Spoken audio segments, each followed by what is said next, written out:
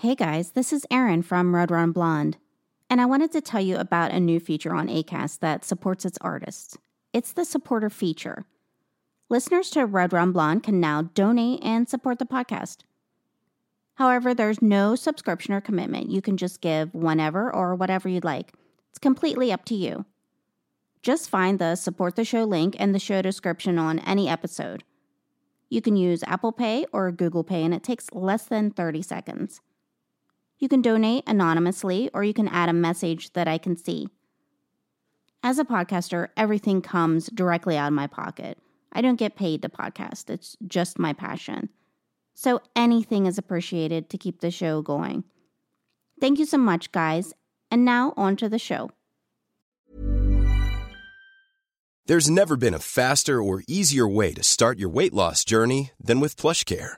PlushCare accepts most insurance plans and gives you online access to board-certified physicians who can prescribe FDA-approved weight loss medications like Wegovy and Zepbound for those who qualify.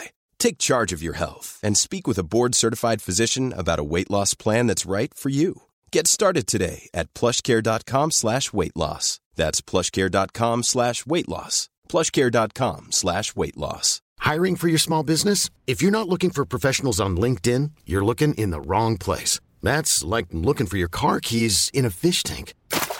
LinkedIn helps you hire professionals you can't find anywhere else, even those who aren't actively searching for a new job but might be open to the perfect role. In a given month, over 70% of LinkedIn users don't even visit other leading job sites. So start looking in the right place. With LinkedIn, you can hire professionals like a professional. Post your free job on linkedin.com/achieve today. Hello everyone, this is Kate Karen. You might know me as the co-host of the Forgotten News podcast. And yes, I am whispering, but I am not whispering because I'm hiding from someone or on the run. The reason why I am whispering is because I want to tell you a secret. Only a few people know so far, and this is the secret. I am the host of a new podcast which will tell stories of true crime, weird disappearances, strange mysteries, wild adventures, spooky things, funny things, and also stories that listeners ask me to tell. But these stories will be spoken entirely in whisper, and every story will be 100% true. In fact, the podcast is called Whispered True Stories. For many people, hearing a story that is told in whisper makes it much more interesting to hear, and listening to a whispered mystery or a true crime story at night has often been found to be relaxing or even comforting for people who have difficulty in falling asleep. Now, I will mention one last thing. Over the past several months, as the co-host of a podcast, I have received many comments from listeners about my voice and how soothing it is when they listen to me tell a story. So, I'm hopeful that the combination of whisper and my voice will give you as much pleasure as all of those very sweet comments have given to me. Be sure to remember the name of the show, Whispered True Stories. Look for it on iTunes and hopefully on all of your favorite apps for podcasts. Thank you for listening. Hello and welcome to Red Run Blonde. This is a true crime podcast. Each week, I'll explore a case, the victims, the facts, and the mystery surrounding it. Some are solved, some remain unsolved. I'm your host, Erin Fleming.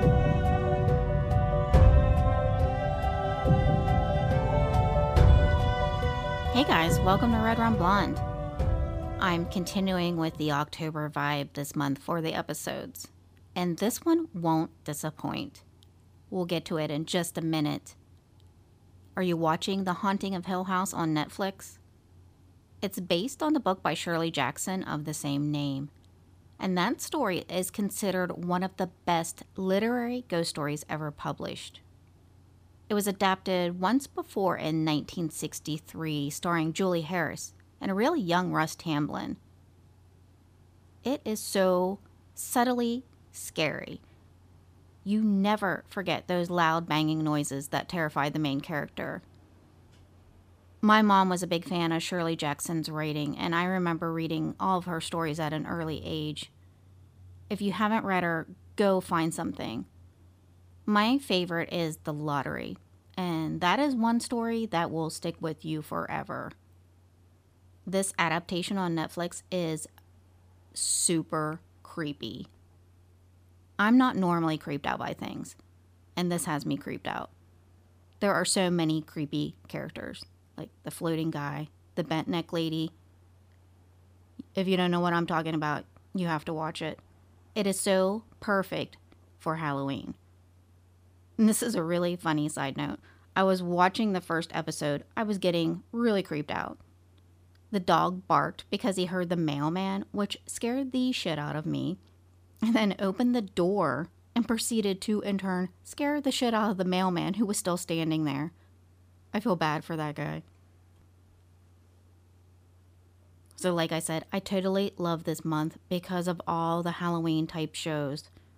Also starting is The Chilling Adventures of Sabrina, which is set in the same universe as Riverdale. I haven't seen more than a couple episodes of that, but I really like it. So I'm super excited about this one. It stars Kiernan Shipka, who was Sally from Mad Men. She is such a great actress for someone her age. But anyways, I don't know what this is. It sounds like a Netflix commercial. Let's talk about podcasts. I want to wish a very happy birthday to Jessica from the Asian Madness podcast. And she also just recently had her podcast anniversary of 1 year.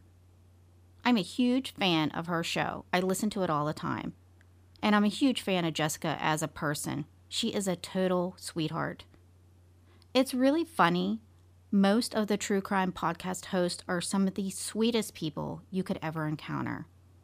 So go listen to her podcast, Asian Madness Podcast, and you will be hooked. And as always, if you enjoy this podcast, please join the Red Rum Blonde Facebook group. This week we got quite a few new members, and I want to welcome them. Crystal, Maddie, Sasha, Emily, Brad, Jen, Amanda, Tanya, and Dee Dee. Thank you so much for joining, guys. Super, super big thanks to Roseanne from California Dreaming for mentioning the podcast on her group's podcast page. Thank you to Lori for mentioning me on Twitter. And my friend Amy. Check out Amy's Traveling Vineyard. It's at Unwind with Amy. And get your wine from her. She does these really great wine parties if you're in the Pittsburgh area. I mean, there's nothing better than wine, right?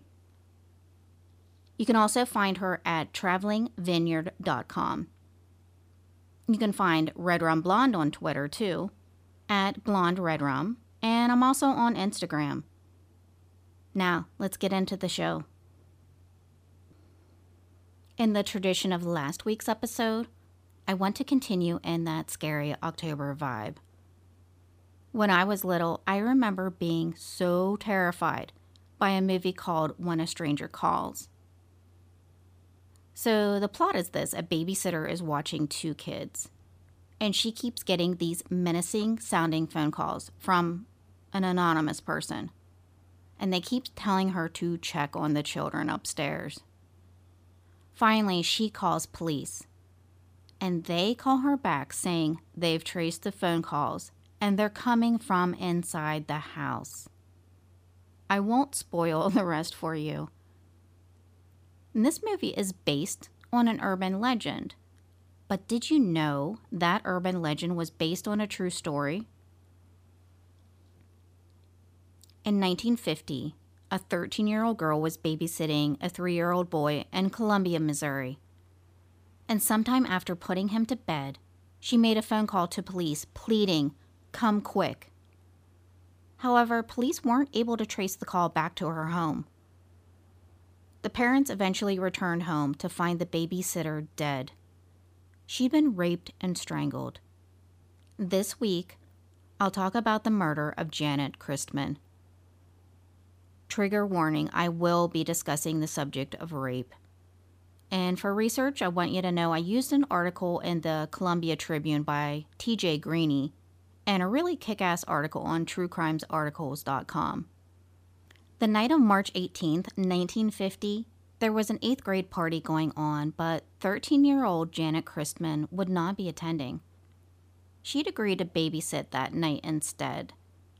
She needed money to make a payment on a suit she was buying for Easter Sunday. She'd agreed to watch Gregory, the 3-year-old son of Mr. and Mrs. Ed Romack. Janet was born on March 21st, 1936 to Charles and Lula Christman. And that family had 5 children, with Janet being the oldest one. The family moved from Boonville to Columbia, Missouri, which was a Midwestern college town. And the city is right near the Ozark Mountains, where they begin to form into plains. And in 1950, the population was around 31,000. Janet's parents ran a place called Ernie's Cafe and Steakhouse, and the family lived in an apartment above that. Janet attended Jefferson Junior High School, where she was just your typical 8th grade student. She particularly loved playing piano in the church choir. Janet was described as an independent girl who made money for the things she wanted by babysitting. And I kind of feel like babysitting has become something of a lost art. Not to sound like I'm a million years old, but things are a lot different today than they used to be. I mean, kids used to be a lot more independent, and babysitters were commonly used. I mean, hell, I babysat for my cousins, and I was only around 11 or 12. A lot of young girls would watch younger kids while the parents went out for the night. And the parents would pay her when they came home something like $20 or less, and then they would ride her home, or she would just walk. And I don't feel like babysitters are used much now. People are much more wary of who they let watch their children. And if they do find someone, it's usually someone older or someone in their family. Like, grandparents are being utilized a lot more than ever for these tasks. And Janet babysat for 2 different families, the Romacks and the Muellers. And this night it was the Romacks. Their home sat on a hill on Stewart Road, which was just outside of Columbia. It was a rainy night, with the temperatures dipping down into the 20s. Janet got to their home around 7:30 p.m. The couple were invited out to a friend's house to play some cards. Anne Romack was 8 months pregnant, so with a baby on the way, they figured they should get out for the night while they could. Their toddler was upstairs already asleep. He liked to sleep with the sounds of the radio on. So this would be a very easy night of babysitting for her. Ed Romack apparently showed Janet how to load and fire his shotgun just in case anything would go awry. He instructed her to turn on the porch light should anyone knock on the door. And little did he know things would go wrong and that gun would be of no use. Around 10:35 p.m., a call came into the Boone County Sheriff's Department. Officer Ray McCallum picked up the receiver to hear the words, "Come quick," before the line went dead. The voice on the other end was a female who was in some obvious danger. She sounded extremely panicked and frightened. I mean, something was horribly wrong. But the call was so short it could not be traced back to any kind of residence. So he had no idea who made the call or what this emergency was. The calls sent chills down his spine. Anne Romack had called home to check on Gregory, but Janet never picked up. And I'm sure she felt that slight panic when you can't get a hold of someone who's watching your child. However, she knew it was late, and she just assumed Janet had fallen asleep on the couch. I mean, if anything was wrong, she would have called the Mueller's house where they were having their card game. Around 1:30 a.m., the Romacks returned home. They noticed the porch light had been turned on, but the front window blinds were not drawn. You could see right into the house. And upon trying to unlock the front door, Ed was very alarmed to find it already unlocked. For a moment, he was angry. He'd instructed Janet to keep the door locked. Even though they were on the outskirts of town, you could never be too sure. Upon entering the home, the couple was met with a ghastly sight. Janet was dead on the living room floor. She was in a pool of blood which was emanating from her head wound. Her legs were forced open. There were puncture wounds all over her, from what would later be found to come from a mechanical pencil. A cord from an electric iron was wrapped tightly around her neck, and nearby lay the phone which she tried to use to get help. Anne's thoughts instantly went to 3-year-old Gregory upstairs. She flew up those stairs and somehow found that he was still safe, having slept through the whole ordeal. Of course, she was beyond relieved to find him well. And that feeling was fleeting, though. She now had to deal with that disaster downstairs. Their young babysitter had been brutally murdered.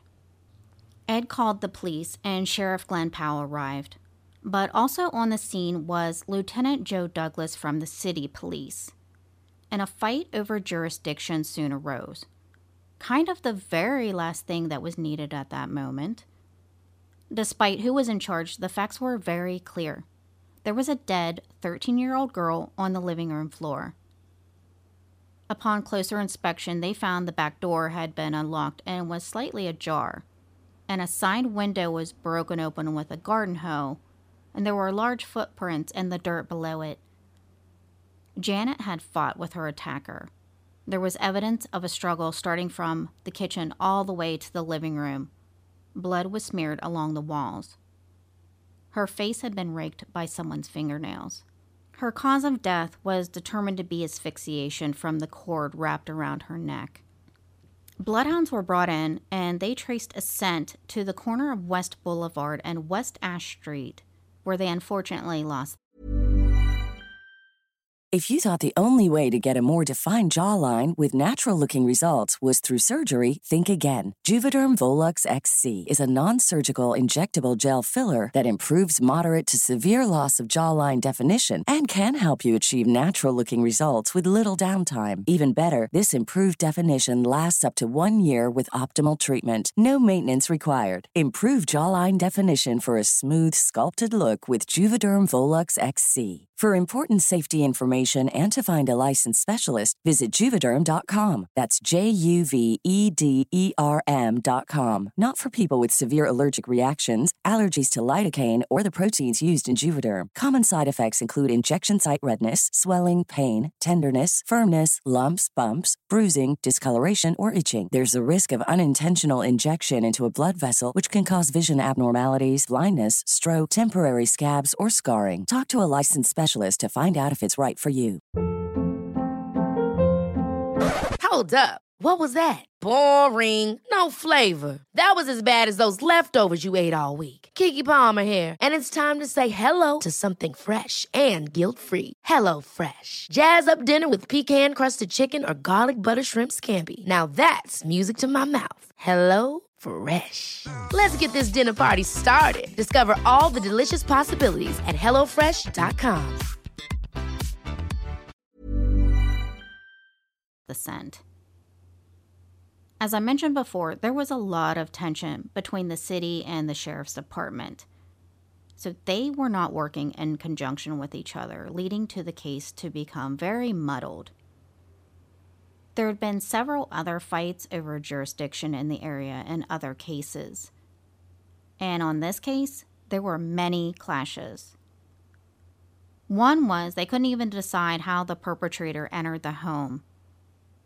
Ed had instructed her to turn the porch light on should anyone knock, and that light was on when the couple came home, so the prevailing theory was that she knew her attacker.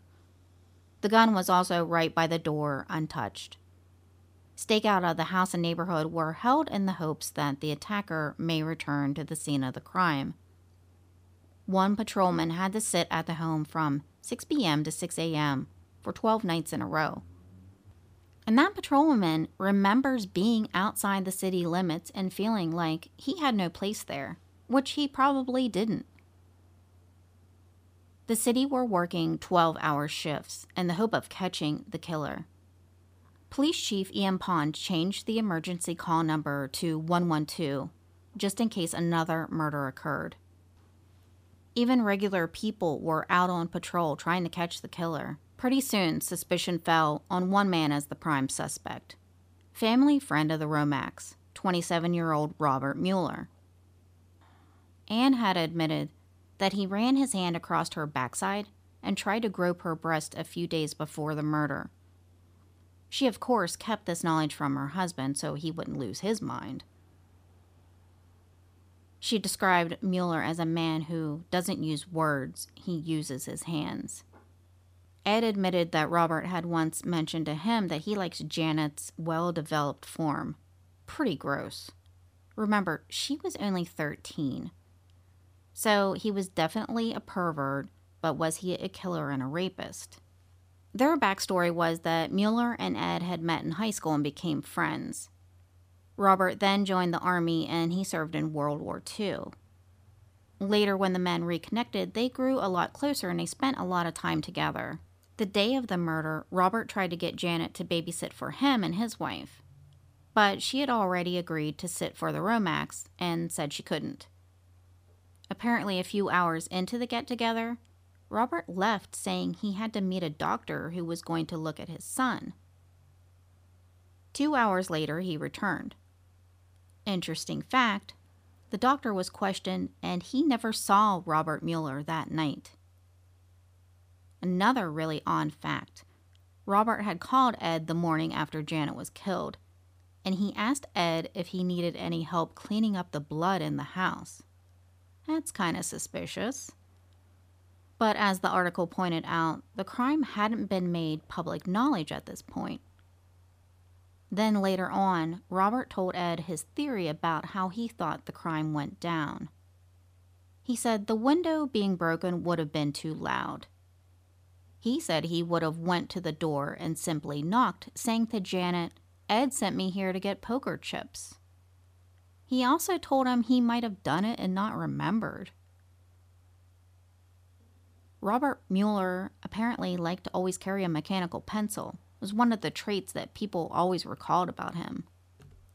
And if you remember, a mechanical pencil was what was used to cause the wounds on Janet's head. I would certainly be looking at him if I were in charge of this investigation. And then apparently 4 years earlier in Columbia, another similar murder took place. On February 5th of 1946, 20-year-old Mary Lou Jenkins was murdered. She was at home, less than a mile from where the Romacks lived. Her dad was out of town, and her mom was taking care of an elderly couple just a few houses away.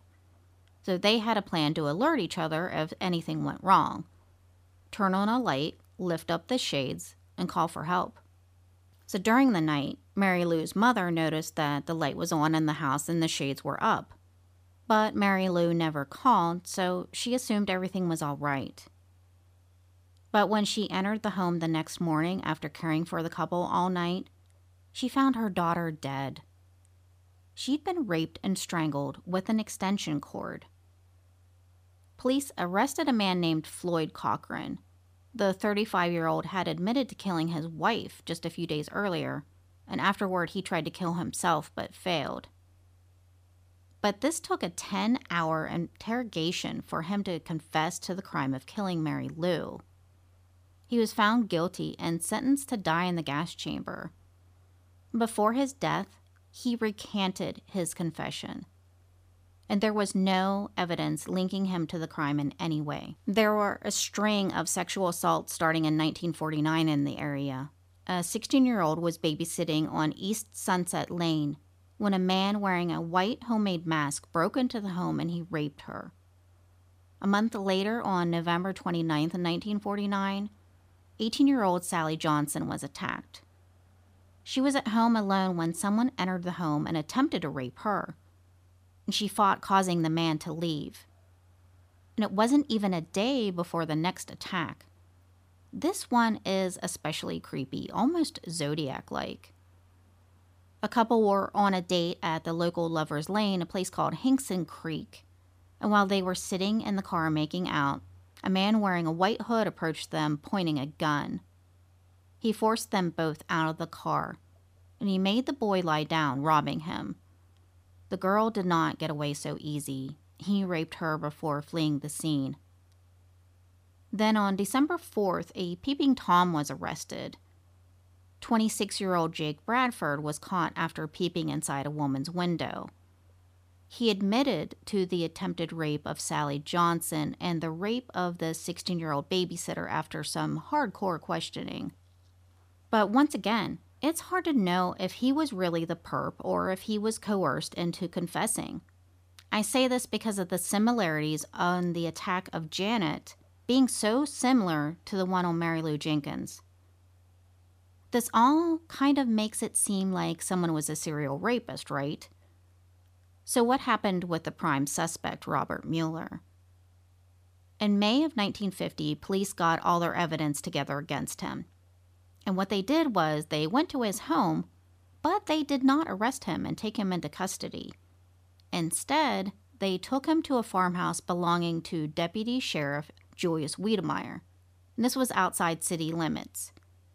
And there they interrogated him late into the night. The next day, they gave him a lie detector test in Jefferson City, which he passed. And the prosecuting attorney was never told about any of this because of the shady ties between the police chief and Sheriff Powell. So not only did they not process the whole situation correctly, they let him go because he passed the lie detector test. I mean, at that time, people put a lot of faith into these tests. I mean, now we know they're not so reliable. Because they didn't properly interrogate him, he was never charged, and eventually tried to sue the police department. In fact, a judge ordered a grand jury to look into the whole matter. They said the police and sheriff's departments should have worked together on this case. I mean, they blew it. Mueller ended up leaving the state. He lived out his life, and he passed away in 2006 at the age of 83. There was a ton of evidence pointing to him, and the case was completely bungled. The Romax moved to another state, too. Anne died in the 80s, and Ed remarried. Little Gregory grew up, and he moved to Alaska. As for the Christmans, they stayed in Columbia. Janet's dad died in 1974, and her mother moved to Kansas City, eventually passing away in 2009. The case was never solved, but it was never forgotten. Her fellow classmates still recall the days after the murder vividly. Carol Haley Holt was one of her classmates. The two were friends and got together a lot. Carol would sing while Janet played piano. The day after the murder, the principal of the school pulled her out of class. He pulled all of Janet's belongings from her locker, and he made Carol take them to Janet's parents. She said this was one of the hardest things she's ever had to do. She couldn't hardly speak to her mother. Carol thought of her friend often throughout the years. She wondered if she suffered much, and how anyone could do such an awful thing to such a nice girl. And that is something you wonder. Not that anyone ever deserves to be raped and murdered, but it's especially awful when it's an innocent young girl. I always think of the life they'll never have. They'll never get married or have kids of their own if they wanted. They'll never have a career, get to travel.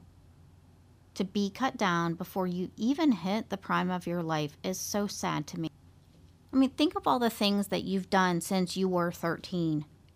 And those are all the things Janet never got to do. For me, that always puts it into perspective. My kid just turned 14 not too long ago, and I still think of what a kid he is. He's in no way close to being an adult. I I was especially impressed with how responsible Janet Christman was for her age. I mean, think about it. Working to earn money to pay off a suit for Easter. I mean, how many kids do you know who would do something like that? Who knows what she could have done with her whole life? That was the murder of Janet Christman. You know, not quite as nail-biting as When a Stranger Calls or the movie Halloween, which I'm sure this case influenced. But it's awful, to say the least. I mean, this is definitely one that sticks with you. I have a pretty good one planned for next week, also keeping in the Halloween vein. But, you know, I'm kind of slow getting the episodes out, so it may post after Halloween. Thanks, guys, for listening, and catch you next week. Ever catch yourself eating the same flavorless dinner 3 days in a row? Dreaming of something better? Well, HelloFresh is your guilt-free dream come true, baby. It's me, Keke Palmer. Let's wake up those taste buds with hot, juicy pecan-crusted chicken or garlic butter shrimp scampi. Hello Fresh. Stop dreaming of all the delicious possibilities and dig in at HelloFresh.com. Let's get this dinner party started.